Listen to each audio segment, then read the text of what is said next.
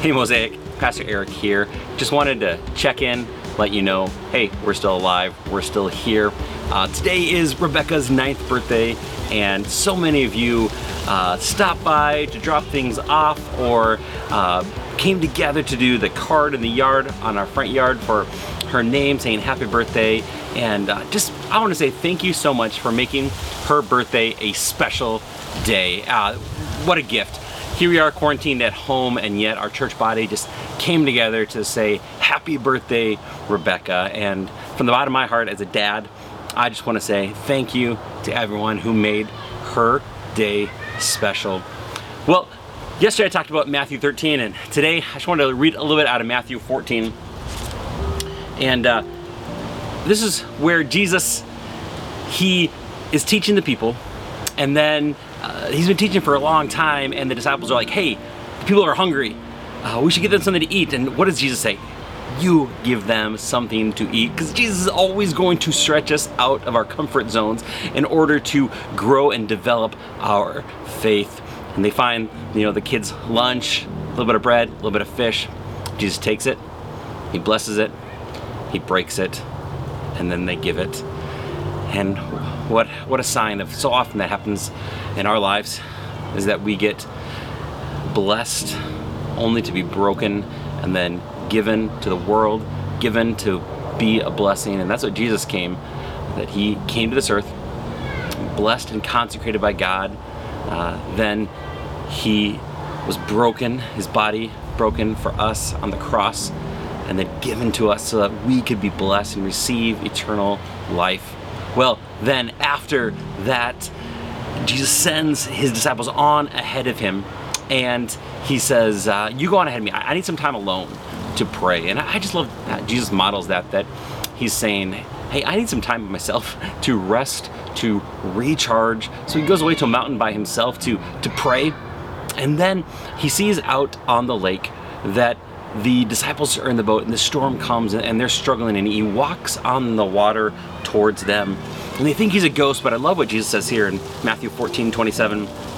But immediately Jesus spoke to them, saying, take heart, it is I, do not be afraid.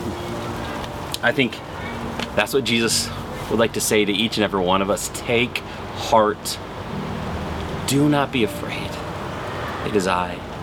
He's the one who's coming towards us in the middle of a storm, in the middle of our brokenness, in the middle of the uncertainty and the unknown. It is Jesus who says, take heart, it is I. Take heart, do not be afraid, it is I, it is Jesus. And so right now, whatever you're going through, and the uncertainties of life, maybe things are great, maybe not so good, may you take into the depth of your being those words of Jesus. Take heart, have courage, do not fear. It is I, that Jesus is the I am, the great Yahweh comes clothed in flesh to be blessed, broken, and given for you and for me.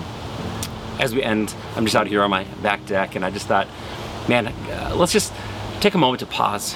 And I want to encourage you just to maybe put your feet flat on the floor, just to feel the solidity of the earth and God's creation underneath. And maybe you just want to close your eyes and put out your hands, and just as a posture of receiving from Jesus. As we just pray, Holy Spirit, come right now. Renew, restore, take away our fears. Father God, thank you for loving us. Jesus, thank you that you were blessed, broken, and given for us. And right now, just breathe in God's grace and mercy and peace and love.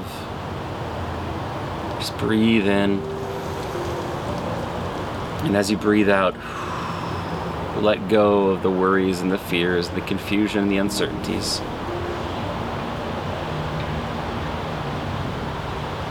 So we just say, Jesus, we trust in you. As we just make that our prayer, that we would take heart, that we would have courage, that we would not fear. We would trust in you. In your name we pray. Amen. Well, hope you have a great night and great week, and see you next time.